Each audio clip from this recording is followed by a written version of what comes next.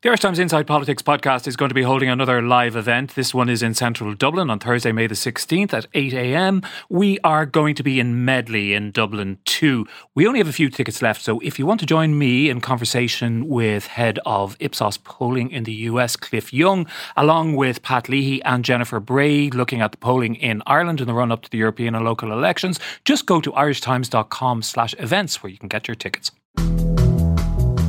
It's Friday, July the 21st, and you're very welcome to the Inside Politics wrap of the week from the Irish Times. I'm Hugh Linehan. With me in studio today, Cormac McQuinn, Jennifer Bray and Pat Leahy. We've got sort of the gang all here, or more than half the gang's all here, Pat, because this is the sort of the wrap of the week, because the political term has come to a close.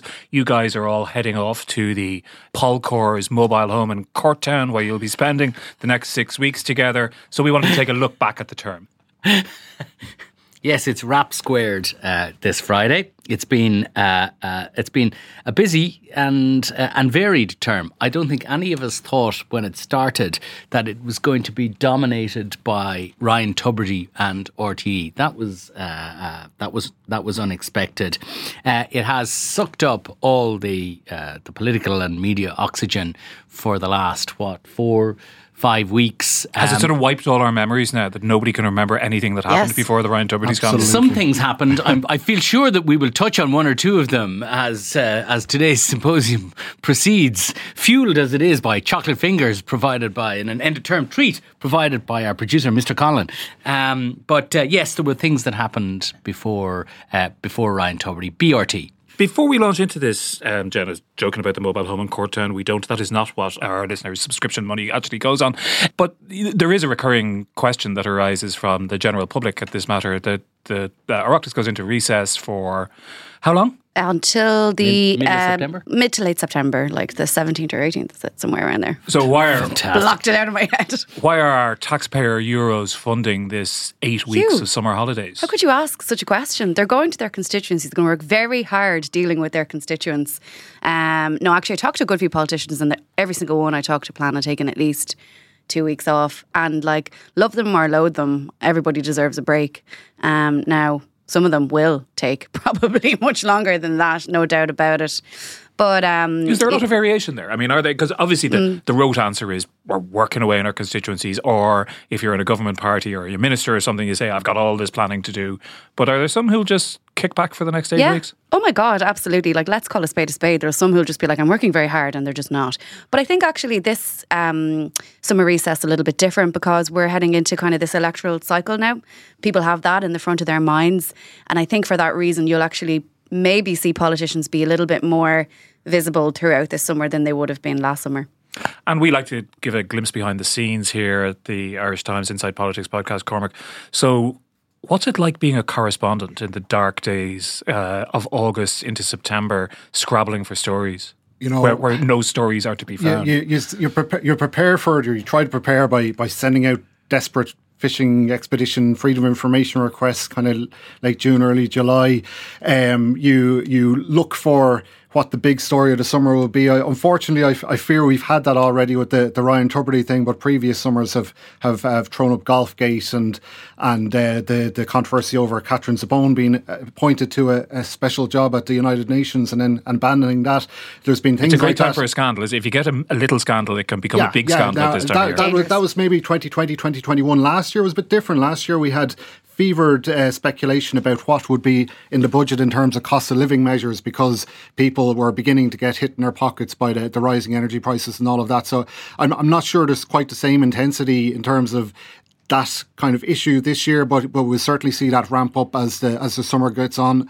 Personally, I'm kind of looking forward to, in the very end of August, the findings of the Electoral Commission and the boundary reviews for constituencies, because that will set the cat among the pigeons in terms of the politicians, who's going to be running in the elections, who's going to be worried that they'll lose their seat if the map has been withdrawn. And it's a nice time. So the end of August, start of September, which September is the kind of the danger zone of the silly season, in that you're just before they come back.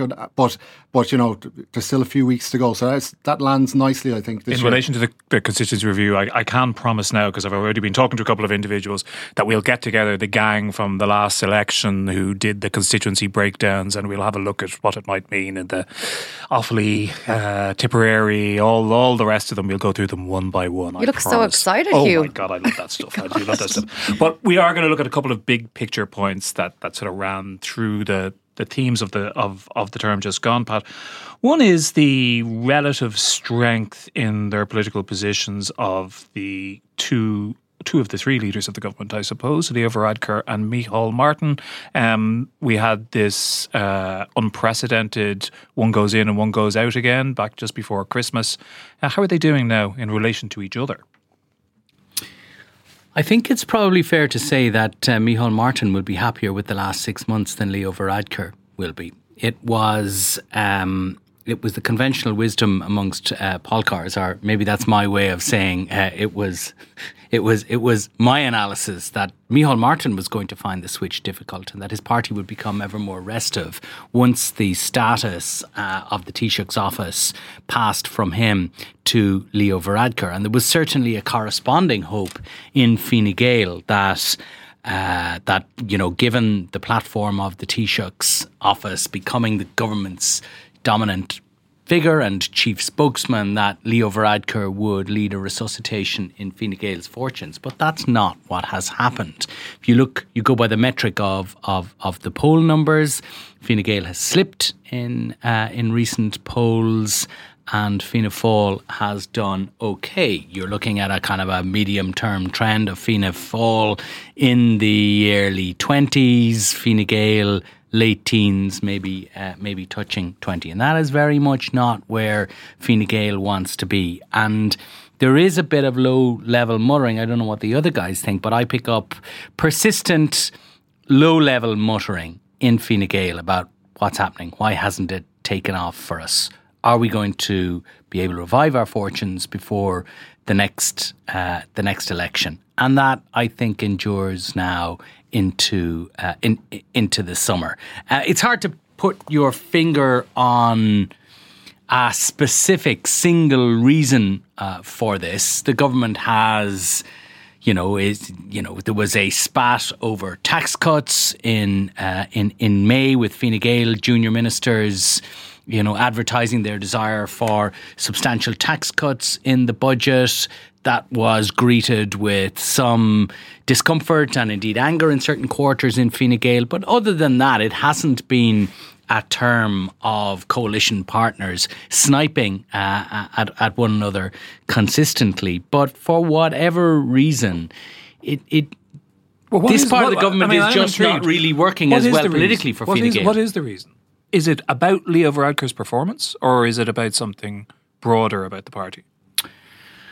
Exhaustion of the party, maybe. I think there's always a number of factors. So, let's try and enumerate them. One is, I don't think that Leo Varadkar has settled quite as comfortably into the office as Taoiseach as he did previously.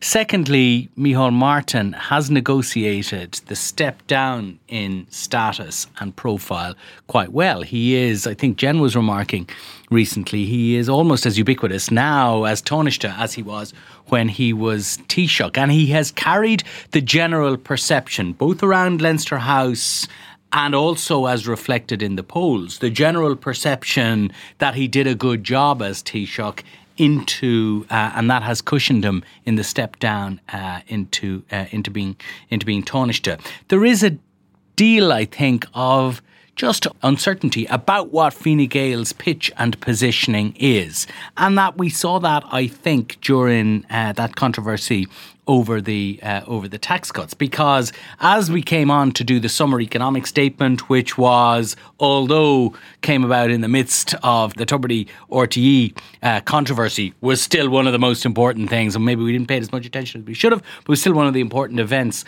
of the past political term. And that demonstrated that those tax cuts that Fine Gael was so excited by were not going to be of the scale that they had hoped in the forthcoming budget. Tax cuts, budget. which the polls showed the electorate was not particularly excited by either. True, but Fine Gael isn't aiming for 51% of the electorate. Its aim, as Leo Varadkar said, is maybe 25%. If they can get up to 25% of the vote, then they can have a successful election next time. But they're a good bit off that now. What do you think, Jen? How much of this is about Fine Gael's identity? How much of it is about the figure of Leo Varadkar? I think they're both inextricably linked. I think the public are very smart, and I think they know when there's electioneering going on. And I think that's what happened with the budget issue that Pat referenced. Like Fine Gael are in this weird position now, if you think about it, right? They, on one hand, as a party, politically can boast about a couple of things. We've got full employment, basically, a thriving economy. Brexit it's kind of more or less sorted out well, for want of a better phrase, but we have the Windsor Framework. The pandemic has been managed. We have all these, soaring surpluses now and into the future. I mean, if you look at that on paper, that's a lot to be able to stand over. And yet, the party hit its lowest rating in an Irish Times poll in mid-June, I think it was, at 18%. And of course, you're going to ask the question, why? And if you look at Leo Varadkar's ratings, they have been slumping. And I think the two are very much linked. I think the party can very much stand over certain things. And let's be fair, those things are real. We can see them all around us. But politically, even if you look at Leo Varadkar, he's been not abandoned, but at least 5 of his former lieutenants, his right-hand men, have left the stage. That belies a question in itself. And I think actually what happened was, during the time of those tax cuts, when we had the 3 junior ministers going out in the Irish Independent, talking about $1,000 for those on incomes of 52k, etc., Fine Gael basically drew a budget battle line and said, this is what we stand for. We're putting our pitch out there before anybody else. This is what matters. We're going for Middle Ireland, and that's it. And we're doubling down on that. And then if you see what Fianna Fáil did, and I talked to people in government at the time in Fianna Fáil, their first reaction was to come out and say, well, here's what we stand for, and F you, basically. But actually what they decided to do was sit it out and wait. And that worked wonders, because if you look at the polls afterwards and the way people reacted, it did not go down well. And secondly then, when I was in Jersey a couple of weeks ago, which was a lovely trip, by the way, thanks Pat, when I was in Jersey a couple of Well, I had to get someone to be my bag man. Well, I was over there sipping rosé. Just kidding, kind of. But when I was over there, I did an interview with Leo Varadkar. We should point out it's for a meeting of the British Irish Council. It was. It wasn't just a holiday. But I did an interview with Leo Varadkar over there, and I thought there was a really striking change of tone about that tax proposal. So previously he doubled down. He said he knew about that op-ed from the junior ministers, blah, blah, blah. Over there he said, do you know what? I think that the public don't want to see this. I don't think we should be in the space of attacking each other. And I kind of sat there and thought, well, that's new. That's a change. And I think he cottoned on and realised this is not working. This is not going down well with the public. So the overall impression of that is an impression of uncertainty, Cormac. But if you turn to the other side of this coin, which is the position of Fianna Fáil, Stephen Collins in this morning's Irish Times looks at the options, the various options that may be open to Micheál Martin over the next 12 months or so, some of which might be quite attractive. Under the terms of the agreement for government, the commissioner's job, which will be up next year, is in Fianna Fáil's gift. So that's an option. There might be a senior portfolio. There might even be, I think, president of the council. There is a little talk of that, although Stephen pours a little bit of cold water on that. Lots of options. Or he could decide to lead Fianna Fáil into the election. I noticed Stephen suggesting that this would be the noble, self-sacrificing thing to do for the betterment of the country. And Stephen finishes off by saying that Micheál Martin is that kind of a man. That it would be better for him to stay as leader of Fianna Fáil. I mean, it's what he said he would do many times. Now he has to say that, obviously, but it might certainly be for the betterment of Fianna Fáil if he did stay on as the leader, because he's widely more popular than the party itself. He's consistently polling as one of the most popular political leaders in Ireland. And it's really extraordinary when you think about the state of that party when he took over as leader in 2011. It was toxic. It's completely toxic. He revived it to the point where they more than doubled the seats then in 2016, had a bad election in 2020, but now he's the politician in Ireland that, to a certain extent, has the world at his feet. He potentially has the choice of these top European jobs from next year, or he can give it one more throw of the dice and pitch for something that would be really extraordinary, and a return to government next time around could well happen if the current coalition parties win enough support to stave off the threat from Sinn Féin. So it's to contrast his position with that of Leo Varadkar, who came in with such promise in 2017, mostly or in large part due to a perception that he would increase Fine Gael's haul of election of Dáil seats the next time around. I think it was about 13 extra seats they thought it'd get with him over Simon Coveney. That didn't happen. He did well in the European elections in 2019, all right in the local elections, but ever since then it's been a downward trajectory. No wins in the 2019 by-elections, awful 2020 election. He faces his biggest test as leader next year when the local and European elections. If he does badly there, it's not looking great for him. So it is a remarkable contrast between the two leaders. Micheál Martin really only has to do as well as he's done already, or maybe add a few seats to be perceived as a success. Maybe we turn and look at the opposition.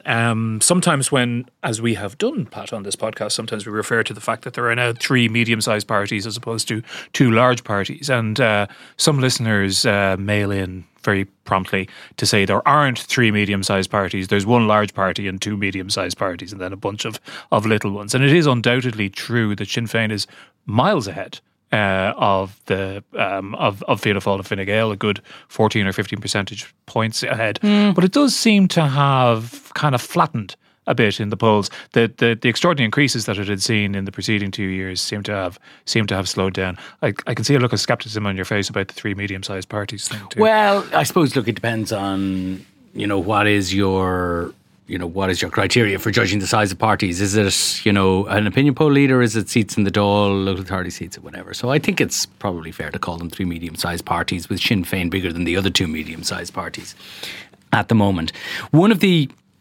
And we say it every time we dissect the entrails of a poll in here, but, one of the important things is always not to look at one poll in isolation, but to look at the medium-term trends in the polling. And one of the important... The most striking trend in the polls for the first 2 years of this government was the rise of Sinn Féin. The decline, or at least status of treading water, of the Fianna Fáil and Fine Gael, and the rise of Sinn Féin, to the extent that they went up and were trending in the mid-30s at one stage. According to our most recent poll, and a couple of others that have recently been published, that has come back a little bit. So so Sinn Féin has plateaued, or it has declined a little. And its lead is now, whereas at one stage, during that period of rapid and sustained growth for Sinn Féin, it looked as if by the time of the next election, Sinn Féin alone could be twice as big as either Fianna Fáil or Fine Gael, and could be greater than the sum of their parts. Which would be an important number, that, I think. That would be a historic moment. Yeah. It would probably mean that no government was possible without Sinn Féin. Whereas the way the polls are looking now, and we have maybe, 15, 18, maybe 20 months to go before a general election, and that of course could change, but what does it look like at the moment? What's the medium-term trend? It's much more like Fianna Fáil, Fine Gael, late teens, early 20s, Sinn Féin, low 30s. That's a lead of a different calibre to one which has them as twice as big as any of their rivals. And I think it is an important trend. So if the important trend for the first 2.5 years of this government was Sinn Féin soaring ahead, I think in the last 6 months, the important trend has been that fall back a little for Sinn Féin.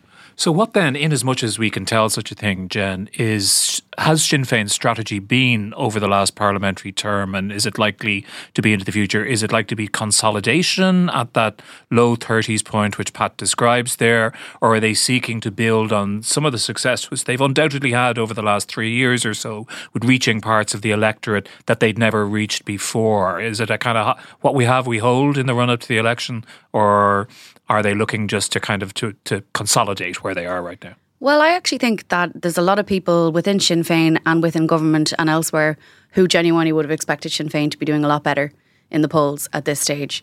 And I think there is an anxiety within Sinn Féin that the next election is theirs to lose, that there's been so much hype around them being the government in waiting that actually when it comes down to it, they won't have the numbers and we could end up with the exact situation we're in now. And around halfway through this Dáil term, Mary Lou McDonald hit her 5-year mark as leader of Sinn Féin. And I think it was interesting to look back at kind of the 5 years that she's had. You know, not all of it has been great news. You know, the party lost 3 TDs. I mean, in opposition, that's a lot. At least a dozen councillors since she took over. A lot of the reasons given are kind of alarming. You know, talks about undemocratic processes in councils and handling of bullying complaints. All of that still exists within Sinn Féin as a problem. Their strategy before the last election has been to take the issues the government have failed on, lambast them for it, but come up with solutions, because that's what they were criticised for in the previous local elections for not doing. And they've done that to a certain degree. However, this has been a really interesting term for Sinn Féin, because there's been many times where I saw almost an open goal against the government and they didn't take it. And some of those issues were around planning controversies, junior ministers that had to resign. I don't know the exact reasons why Sinn Féin didn't go hell for leather, but they didn't always. I wonder, is there a deliberate tactic there, or is there just something they're a bit worried might come out? What would that tactic be? I mean, why Perhaps not? not You're the to be- opposition. Why not go hell for leather at the government? Not to be so aggressive, perhaps. You know, because there does come a point where people tune into the news and they hear someone constantly roaring across the floor of the Dáil saying the same thing they said last week and the week before and the week before, and people kind of tune out. And I wonder, did they take a decision to step it back a little bit? And I'll be really interested to see kind of what tack they take when we go into the next term, because obviously, like I said, we're heading into an electoral cycle. But I know that there is an anxiety as well about the local elections.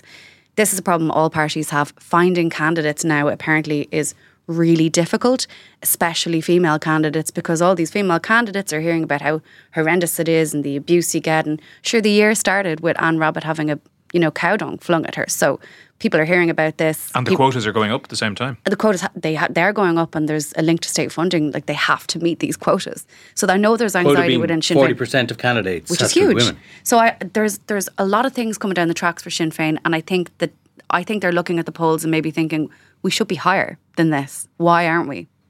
What do you think's going on, Cormac? It's something that Sinn Féin faces, is that they have their core support, their percentage of core support, which at the moment is kind of low 30s. You know, Fine Gael are similar. They have their percentage of core support. It hasn't changed. The undecideds are all supporting independents and smaller parties at the moment. Now, as we approach an election, it might be the case that some of them will shift towards Sinn Féin or the government parties. But I think everyone's has what they hold at the moment. Although a lot of what you appealing describe much as to Sinn other Féin's people. core support has been relatively recently acquired. You know? Sure, yeah. So I suppose they've held on to that recently acquired core support, if you will.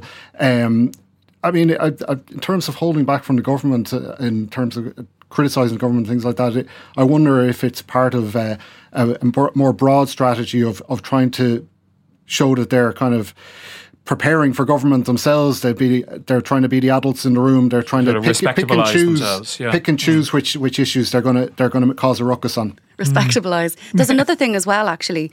The party's position on asylum and migration, immigration. They have very much, since the start of the year, condemned kind of violence, condemned blockades that we've seen, and they've taken that tack. And I actually think they have suffered for that electorally. I think there's not a huge part, actually, I'll take that back. I think there is a cohort within Sinn Féin that would have drifted towards kind of that nationalist element, and I do believe that could be an element in them not maybe losing a little bit of support. That's a very interesting point, and in fact, hold that thought, because that's a subject which figured quite largely over the last few months, and we want to go into it in a little bit more depth after we take this break. That mobile home in Courtown needs to be paid for. It can only be done so with your tank has to be emptied. your euros, all of that, plenty to be doing. New beach balls, I hear. Wine fridge replenished. Yes, Flip-flops. most importantly, Your more flip-flops. rosé for Jen. Thank you. And all of that can only happen with your generous support by being a subscriber to irishtimes.com. Just go to irishtimes.com/subscribe. And you're very welcome back. Jen was saying just before the break there about Sinn Féin's approach to the incredibly thorny issue in the middle of the winter, Pat, around the provision of accommodation for displaced people, asylum seekers. And it got really spiky in various places around the country, both in urban and rural areas. It seems to have calmed down. Has the government got a handle on it, or is this just a temporary respite? I think that it has calmed down a bit. Partly that's because government has managed to source accommodation. So there was a period in which asylum seekers, male asylum seekers, families continued to be accommodated. And male asylum seekers who arrived were told the state had nowhere to put them for a period of time. So that's what gave you all those tents down on Mount Street outside the headquarters of the department that deals with that. And you know, one of the standout moments, I suppose, in the last political term was the demonstrations down there, which led to the burning of some of those tents on a nearby laneway, which is, you know, really not the sort of thing that we would associate with happening in Ireland. If you saw it in, you know, France or somewhere where, you know, violent street protests are more common about asylum seekers being burned out, you would say one thing. But I think it was certainly a departure for Ireland. The difficulty for the government is that it has no control over or very little control. It maybe has some influence, but very little control over the numbers of people arriving here to seek asylum. And it has attempted to do a couple of things with mixed success. One is to process new claims more quickly, which it, I understand, is doing now. Most claims processed within 3 months, but after that there is an appeals process that can go on for years. The other thing they've sought to do is to dissuade people from coming here. One of the ways they've done that is by saying we can't put you up, you're going to be sleeping on the streets. And sure, is it part of government strategy to have photographs of asylum seekers sleeping on the streets? As cynics might say so. I think if you talk to people in government about it on deep background, they're saying, of course, it's regrettable having people sleeping on the streets, but if we cannot deal with the numbers that are coming, then maybe it's not a bad message to send out to people, many of whom, if the truth be told, are economic migrants. That is not to diminish their it's not to diminish their motivations for being here, but it's, I think, simply the fact of the matter, certainly as believed in government amongst the people who many of the people who process their applications. And the other thing the government has tried to do, which is done with some success, is find places to put people who are arriving here seeking asylum. And that has not been without difficulties, as we have seen in the last term and also far beyond that. We've seen controversies in Clare, ongoing controversy in East Wall, in Dublin, and in a couple of other places where local people feel that, hold on a second, you know, why aren't we asked if we want to have these people living in our community? And that's a real flashpoint. And there is no easy answer to it. Taoiseach Leo Varadkar said on a couple of occasions, hold on a second, you can't choose who gets to live in your community. And he's right.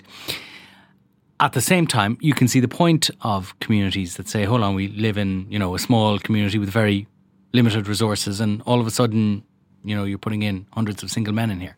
So, Cormac, we're measuring out our life in parliamentary terms here, but this is more the politics of the street, or at least it is in Ireland for the moment. In other European countries, it is the stuff of regular politics, electoral politics. That's not yet the case here. As Jen said, Sinn Féin didn't go for this in any way whatsoever. Do you think that's going to continue?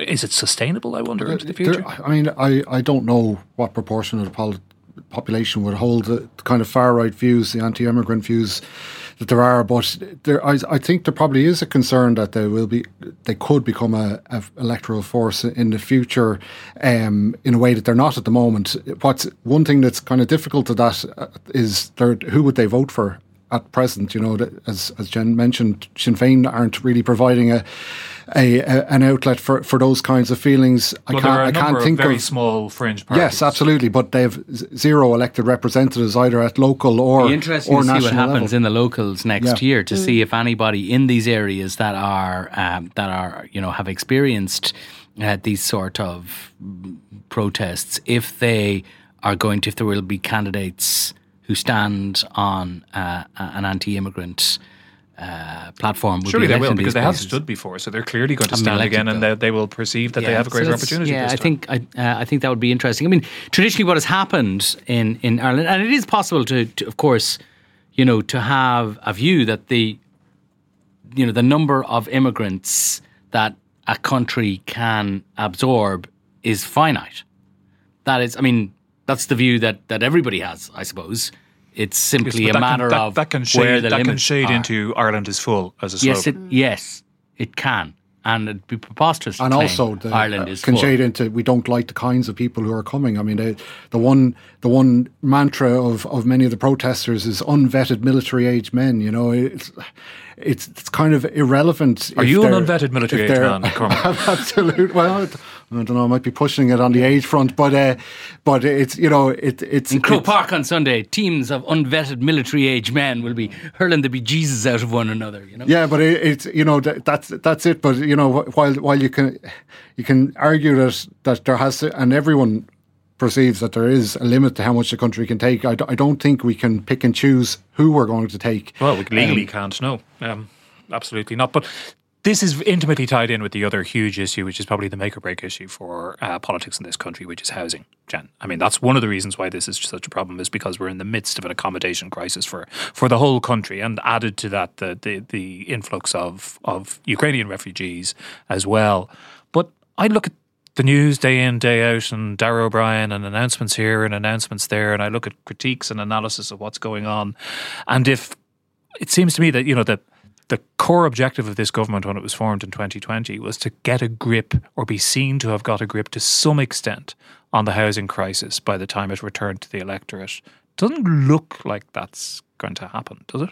No, and the reason why is because demand far outstrips supply, and that will continue to always be the case until I don't even know what the solution is, apart from a completely different approach, quite frankly. To be fair, I think if you look at the figures, the government said last year it met its housing targets, and on paper it did. I think if you drill down into a little bit, it's a little bit more problematic in terms of the balance between how many of those properties were new builds, first-time properties, and how many of them were acquisitions, etc. And if the state is acquiring private homes to meet social housing demand, that's having an impact on the private homes market. All these things are connected. Yeah, and actually, if you look at Pat has a story today about the Land Development Agency looking to acquire private land in order to build affordable housing, and I think in that piece they were saying it's because they feel they have to do that now. And that's where we're at. And then there were figures out during this week. I'm totally open to correction because I only looked at them once, but I think they showed that in the first 6 months of this year, there were 15,000 completion notices. So if you took that for the rest of the year, provided I haven't given you a completely wrong statistic, they're on track to meet, on paper, their target this year. But on paper, we know that the government's housing targets are so far out of date, it's actually a joke. In January of this year, one of the first stories I remember we had in the politics section of the year was about how the housing plan was going to be revised to take account for all kinds of different things, including future climate migrants, including the increased inflow of migration and various other things. That hasn't happened. I mean, there was talk that there was a revision of the housing plan. Leo Varadkar was asked about this recently, and he kind of said, well, yeah, he didn't seem to give a straight answer on it. And I think the housing plan is out of date. Yes, they can say we met some targets on paper, but have they succeeded? No. Are the targets the targets because they can maybe be reached or nearly reached, and not because they're what's required? Though. And how much credibility does that have with anybody? Actually, that's such a good point, because they're the ones they can reach. Why would they set themselves further unattainable targets? Of course, they don't want to revise the housing plan. Of course, they don't. It's not politically But sensible. the difficulty, people- it's a moving target. People do isn't this. it? Yeah, no, is But that- if is it a moving target, or is it just a Sisyphean task which can never be achieved, Pat, ultimately? From a political point of view, in terms of the political incentives and the objectives and the job which was given to Darragh O'Brien to say Fianna Fáil have made progress on this and to be able to go to the electorate on that basis. I think what they have to be able to do is say is demonstrate that we have made appreciable progress. I'm not sure it's a Sisyphean task as such, because that's something that can never be achieved. Whereas we know that In political it is- terms, it's a Sisyphean task in that you're working in electoral cycles. Yeah, well, and for the you're duration of this government. But we know that a position is imaginable where we think we've too many houses in the country. And we know this because we reached it about 10 years ago.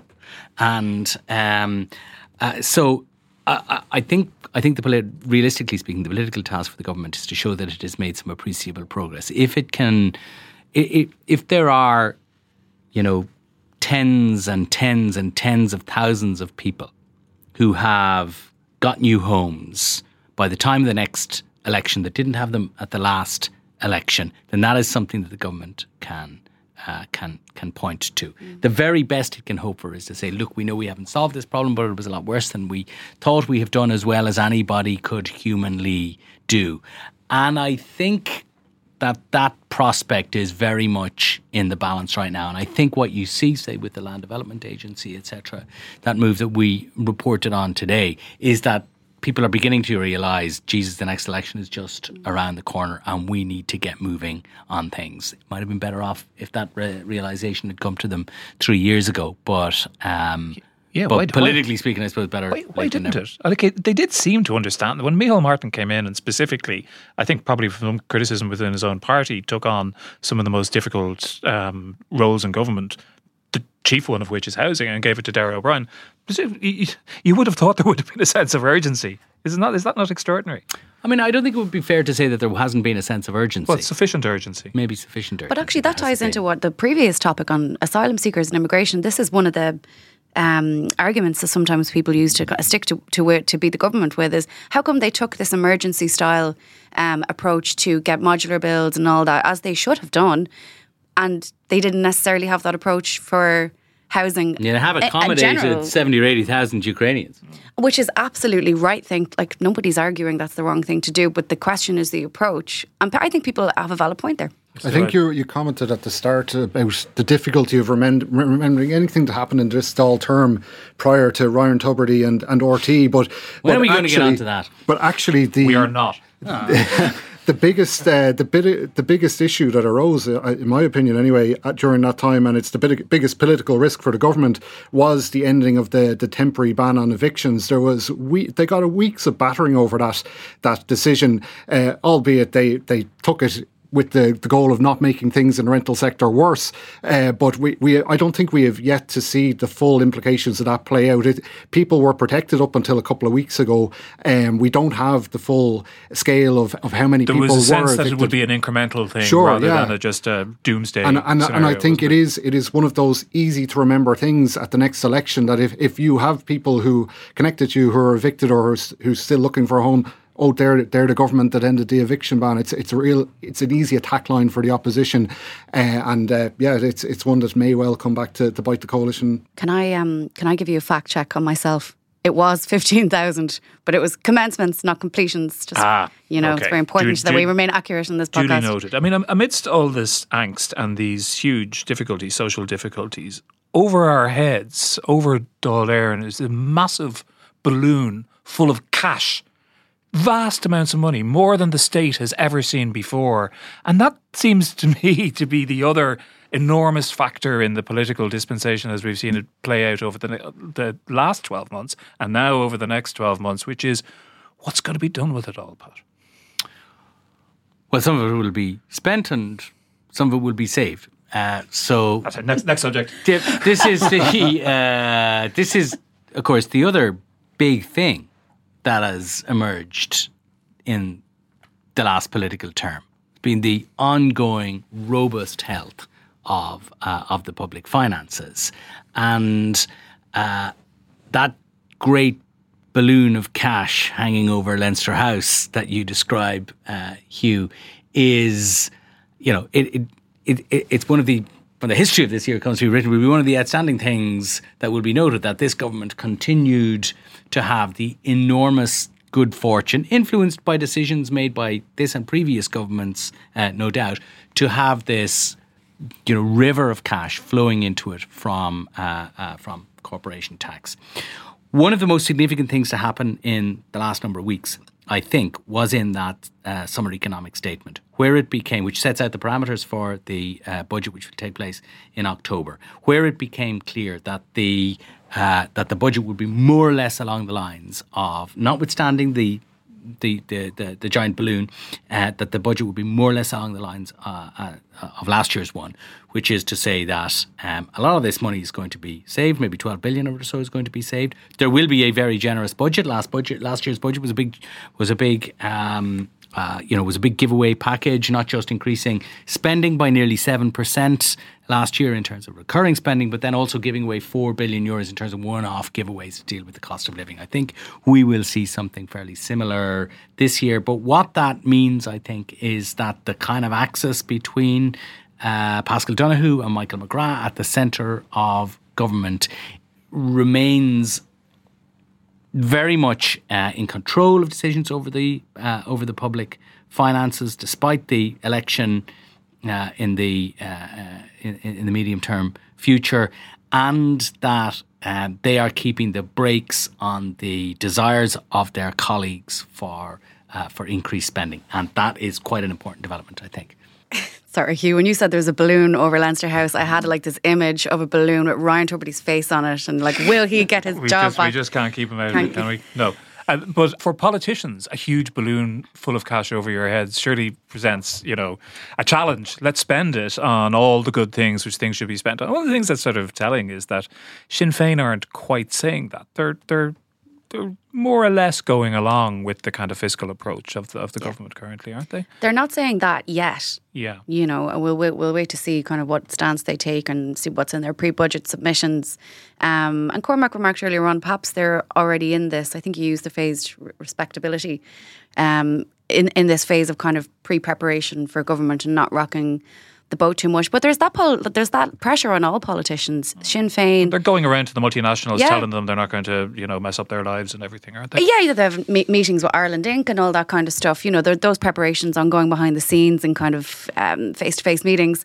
But that pressure is on all politicians, like I say, leading into the budget, and that'll become acute on Leo Varadkar. And the difference this time than last time is that he is the Taoiseach this time. So I do expect to see some surprises on budget day, regardless of kind of the strength of the combined unit of Paschal and Michael. But there's also another element to it.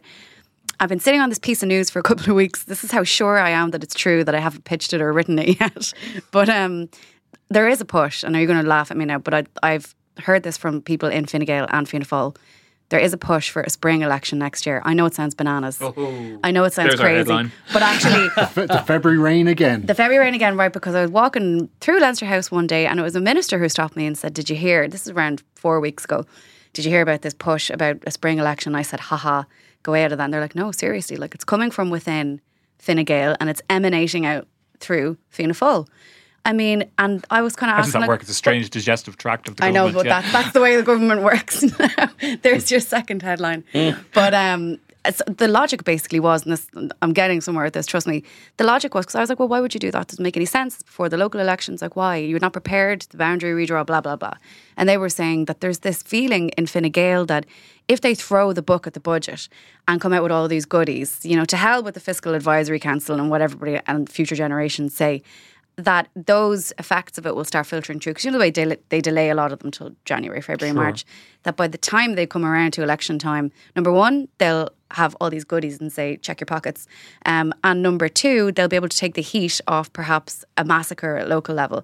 Now, I don't think that there's going to be a spring election, but people are talking about it. I'm not making this up. It would deny Sinn Féin the chance to road test all their candidates in the locals. That's one benefit. Yeah. Jennifer has really upped the stakes here, Cormac. What do you think of that? I don't want a spring election again. It is miserable. You will have to separate your personal preference. Chasing Leo Varadkar and Mary McDonald around the rain. Are we talking about a February election or are we talking about a spring election? March. Now, look, I'm all for it. I am like, if I could have an election The tomorrow. enthusiasm of youth. Yes, it's that rosé. I had rosé for breakfast. No, I'm all for it. I'd say go. Sooner we have an election, the better, because actually, it's my favourite part of the job. They're fun to cover. In They're fairness, brilliant. I just love it. Like you can't be a Paul Core and not enjoy elections. If that's the case, you should probably leave the job. I think those who fondly remember the Inside Politics election podcast in 2020 go to Election Daily. We could do that all next year, because it's not just us. The Brits are going to have an election. The Americans are going to have an election. True. Everybody's Although I having think we should elections. make some effort to separate our personal preferences from what we think is going to happen. Is such a thing possible? Now look, there's always hot talk at course. this stage in the cycle about an early election, but the reality is it rarely, if ever, happens. Yeah, look, don't I they want agree. the housing figures to improve, and they certainly won't by next spring. Yeah, and there's a reason why I haven't written this story yet.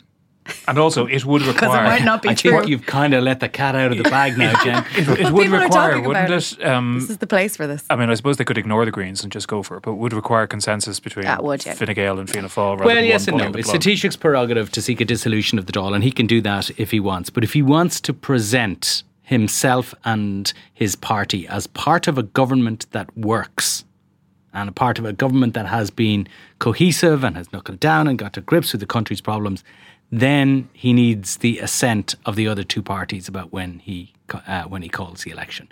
Now, maybe he wants to run on a very different platform, but I don't see the political logic of running on a different platform. We do have to wrap this up. We've gone much longer than we normally do on these Friday wraps, but there was a lot to talk about because we were talking about the whole term. Normally we ask about articles that people have read this week, but we want to kind of spread the load a little bit this time. You're a politician of the term, Pat. So I have, given that they are almost indistinguishable in terms of their policy preferences, I have picked the twin politician of the term is Pascal Donoghue and Michael McGrath. I've done that because I think they have beaten back the demands for greater spending because of that, the Linehan balloon above Leinster House. And I think they have asserted their control at the centre of government. And I think that's quite significant. Jen. I actually had no idea you were going to ask that, and now I'm totally thrown. But if I was to go off the top of my head, oh no, I'm going to make a wrong decision here. But I would say I pick two. I would pick either David Cullinane, because I think he's done tremendous work on the health committee, and he's had a really effective way of kind of getting under their skin on one of their biggest failures, I suppose, which is in relation to health. Look how he's performed in relation to the National Children's Hospital. He's been out every single day during recess so far, and he's got sources behind the scenes, so he's getting to grips with it. And I'll just leave it with him. Okay. I'm going to say, it might be an easy option in one sense because it's readily measurable. But Holly Cairns, who's become the leader of the Social Democrats in March, taking over from Catherine Murphy and Roisin Shortall, she came in, I think she's hooked on a good issue, talking about the generation of people that can't get on the housing ladder. We've seen Social Democrats increase their support in opinion polls lately to as high as 6% in one, I think, and I don't think that's a coincidence. And that kind of message, trying to tap into that generation that are frustrated with their lives and the kind of the late 20s into their 30s, it's probably a good strategy, and it might peel off some of that crowd that went towards Sinn Féin as well, who mightn't be quite comfortable voting for Sinn Féin but like the idea of Social Democrats. She's also a rural politician for a party like that. It probably increase her chance of getting re-elected next time around, and she hasn't had any major missteps unless I'm forgetting something in the few months she has been leader. So yeah, she's my pick. I think it will be interesting to watch how she gets on in the period ahead. Hugh? Do I have to pick one as well, do I? Okay. I'm going to pick Mattie McGrath for the quote, which will be remembered from the parliamentary proceedings of the last term, when he quizzed the acting Deputy Director General of RTE, Adrian Lynch, about where was his loyalty. Now, you being from Tipperary, Pat, would have known exactly what he was saying from the start, but Mr. Lynch seemed nonplussed. Yeah, well, that's what happens when you send posh boys from South Dublin in to deal with representatives of the plain people of Ireland in the Dáil. That's why I stay down here in the podcast studio and don't go near the place. We will leave it there for now for this term. Thank you very much, as always, to Pat, to Cormac and to Jen. Thanks to our producer, Declan Conlon, and our engineer, JJ Vernon. That's it for the wraps. They won't be back till after the summer, but we'll be doing lots of other interesting things in our midweek podcast. So look forward to seeing you then.